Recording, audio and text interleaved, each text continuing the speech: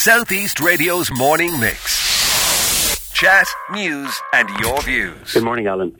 As I said, busy times. First off, can we just look a little bit at Pathway, please? I discussed it with your councillor here, one of your councillors, Councillor John Hegarty, who's also a vice principal of a school. And we had a chat about it just locally, but I'd like to get the update on it nationally from you. You have described it as the single biggest transformation to education in decades. I have, and I really believe that to be true, because I've been in about 80 secondary schools across Ireland over the last 12 months, and I've really been struck by the stress and strain we're putting on young people in relation to this points race. And they do their Leaving Cert, they work really, really hard, and then they find out on Leaving Cert results day and CAO offers day that it all depends on the number of points in terms of what they can do next. But of course, points are only one way of assessing somebody's ability. You could make a brilliant nurse, a brilliant person to work in business or science or engineering or the arts, and you might not do well in rote learning. So it has been a bugbear of mine, to put it mildly, that we are defining people by points alone and, in my view, capping their potential.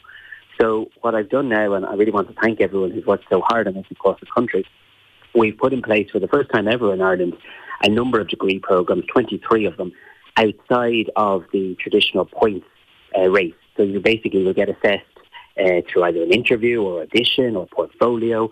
You'll start your degree in a local college of further education and conclude it then in a local university. It's the first time we've ever had joint degree programmes between further and higher education, and the first time such programmes have been available without defining someone by points. And I should also just say, Alan, it's not just about school leavers, because you could be 40, 50, 60, 70, and you might want to go back to education. Maybe you didn't get the opportunity previously, but it doesn't suit you to have to go an hour or two away from your home for 4 years to get a degree. But actually, all of a sudden, if you can do a couple of years locally in a local college of further education, it could be transformational for you. So it's just a start, but it's an important start. Is this seen in some quarters as an alternative to the Leaving Cert, or is it something to go hand in hand with the Leaving Cert? How would you describe that? Well, very much goes hand in hand with the Leaving Cert. I mean, the Leaving Cert is a very important exam and moment in time in the education system and anyone's educational journey. But it's a parallel pathway, is how I describe it, to the CAO point system. So you do the Leaving Cert, you can go the CAO route, or indeed you can go this route. Now, this new route I'm talking about, we're only starting. There's about 500 places this year, but we started from scratch, started from nothing. And quite frankly, for far too long, people were talking about doing something in this area. It was high time to just get on and do it. So I think it could be. I think that the people I keep on thinking about are the people who would make really, really good nurses. But they mightn't do very well in, let's say, the Irish exam or whatever else. Or somebody who could be really creative, could work in arts or music or the likes. But, again, rote learning may not necessarily work for them. So why are we not affording those people the same opportunity to get a degree? And we need to do that. Dentistry is one of the areas that popped up last week in the programme. I'm sure you heard on the wires as well about the shortage of dentists. I think we only have 15 public dentists at the moment. One of the points that was raised, Minister, is that it's 625 points to get into dentistry. And we're going to run out of dentists very, very shortly. Have you taken a look at this to even reduce the points to make it more attractive for young people to get into dentistry? Yes, we have. Now, look, there's always two sides to this issue, isn't there? There's the first side of, is it an attractive career to work in? How do you retain people? And that's obviously a matter for the Department of Health. From my point of view, we do have a role to play in expanding the number of places, training places in the first instance. And we just published about 3 or 4 weeks ago a very big kind of horizon scanning exercise where we went out and asked all the universities what more could they do in relation to dentistry. And I'm very pleased to say big expansion plans came back, and the one that springs to mind right now is the potential for a dentistry school in UCC that could significantly see more dentistry places in Ireland, which of course will benefit all parts of the country, including Wexford. Right. Will third level fees be subsidised by the €1,000 as they were last year? So the God honest truth is I don't know, because as you'll remember, it was a matter for the budget day last year. What I will say is two things. Firstly, we actually made €500 of that a permanent reduction. So if there's anyone living in County Wexford with a household income of less than €100,000, their fees are reduced by €500, and you can apply through the SUSI website, susi.ie, to get that reduction applied to your fees. I would like to do more. And all I can say at this stage is if there is a cost of living package, if there are measures on budget day to help people with the cost of living with inflation, I want to be making sure that students and their parents are a part of that. So I haven't given up hope, but we won't know the answer till budget day, which I think is on the 10th of October. Yeah, because I'm looking at an article in the Irish Examiner where you're quoted as saying that you want to see some of the extra 2.25 billion in capital spending for the next 3 years used to expand capacity within universities and apprentice centres. And apprentices, let's not put that one on the back burner. Let's talk about that as well, because there's a huge emphasis here in Wexford to highlight the importance of apprenticeships. Well, absolutely, and there's a brilliant job being done by Waterford Wexford ETB in Wexford around apprenticeships, and particularly around the whole green skills agenda and the retrofitting agenda, and I want to acknowledge that. But when you talk about the extra capital, the 2.25 billion extra that the government will spend in capital, I want to be very clear that we'll want to see some of that for Wexford. I have, as you know, very ambitious plans to deliver a modern state-of-the-art campus for the South East Technological University in Wexford. And I know you talk to my government colleagues, Paul Keogh and James Brown and others regularly on this. The council is currently finalising the CPO process. So better not talk about that too much because there's a process ongoing. But I stand ready then to work with the South East Technological University to really deliver that campus for Wexford. Yeah, and you know, I'm like the elephant that never forgets. You promised me that when that crosses the line, you will come on air and announce it on this very show. So I will. But the longer it goes on, the more frustrated people get, Minister. Where are we at with this? So I think I genuinely believe we're very nearly there.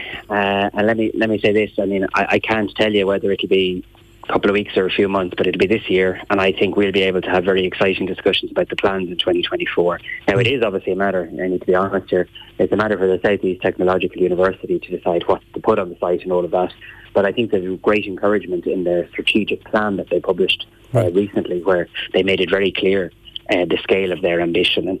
And look, I should also just say, while I'm on with you, I mean, not too far away in Kildalton as well, there's a very significant chance of a veterinary school going there too. So there's a fair amount going on already in the southeast region that's both directly and indirectly benefiting Wexford, which is good. Yeah, you did launch the 83.68 million TU Rise Fund to support research and enterprise engagement in the technological university sector. I want to get a Wexford angle on this. How do we benefit from this?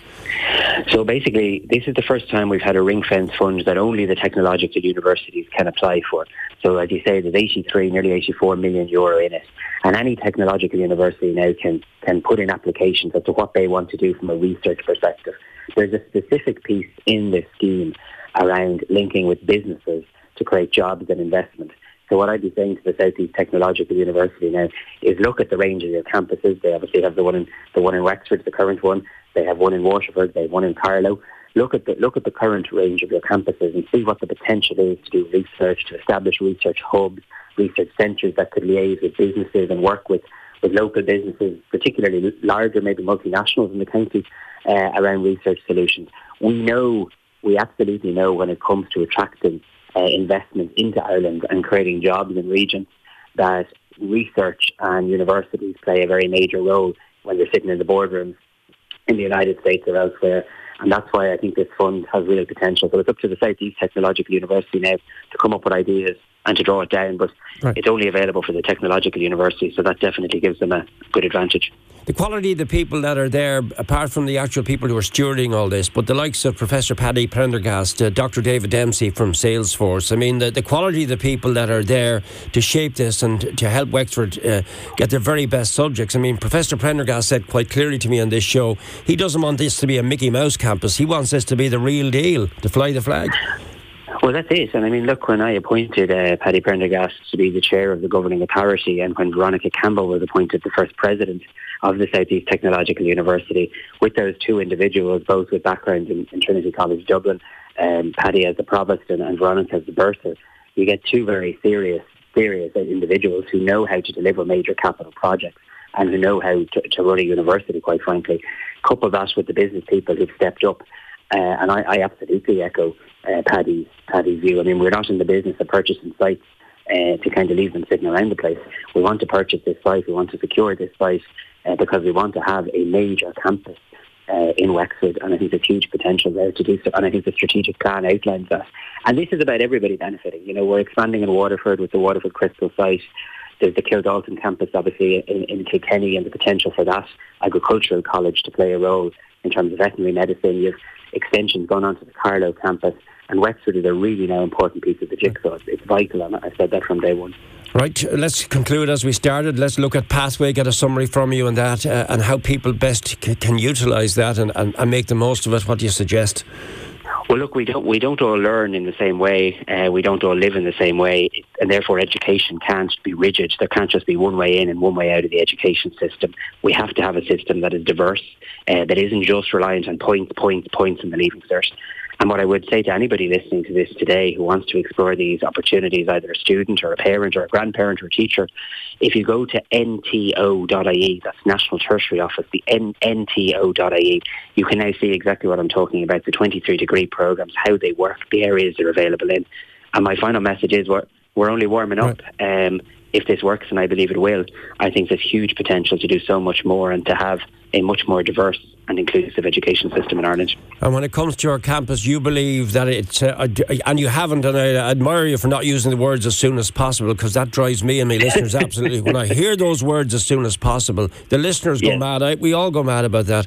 But you believe that it is quite possible we'll get the definitive answer on this within the next number of weeks or months. I'm not putting words in your mouth, but we would love to get an answer. Yeah, I do. It may be a few months, but I think we're nearly there. The reason I'm being, and I won't say as soon as possible, the reason I'm being a little bit vague is because it's not within my direct control, because there's a legal process underway. But look, your listeners will know from local advertisements and the likes that this CPO process is very, very active. They know that the money is in place to secure the site, because I've absolutely confirmed that several times. And I suppose what I'm saying is, while the council is doing that job, and thank you to them for that, we're not standing idle. We're as a department ready and willing and actively engaging with the South East Technological University, so that when the land is secured, we can begin to have that exciting conversation about what does this mean for Wexford, what could be on this campus, and how can it provide opportunities and investment into the county and the region. Maybe on that day you'll join me in studio to make that announcement, because that would be I'd be honoured, yeah, absolutely. South East Radio's Morning Mix. Chat, news and your views. Alan Corcoran.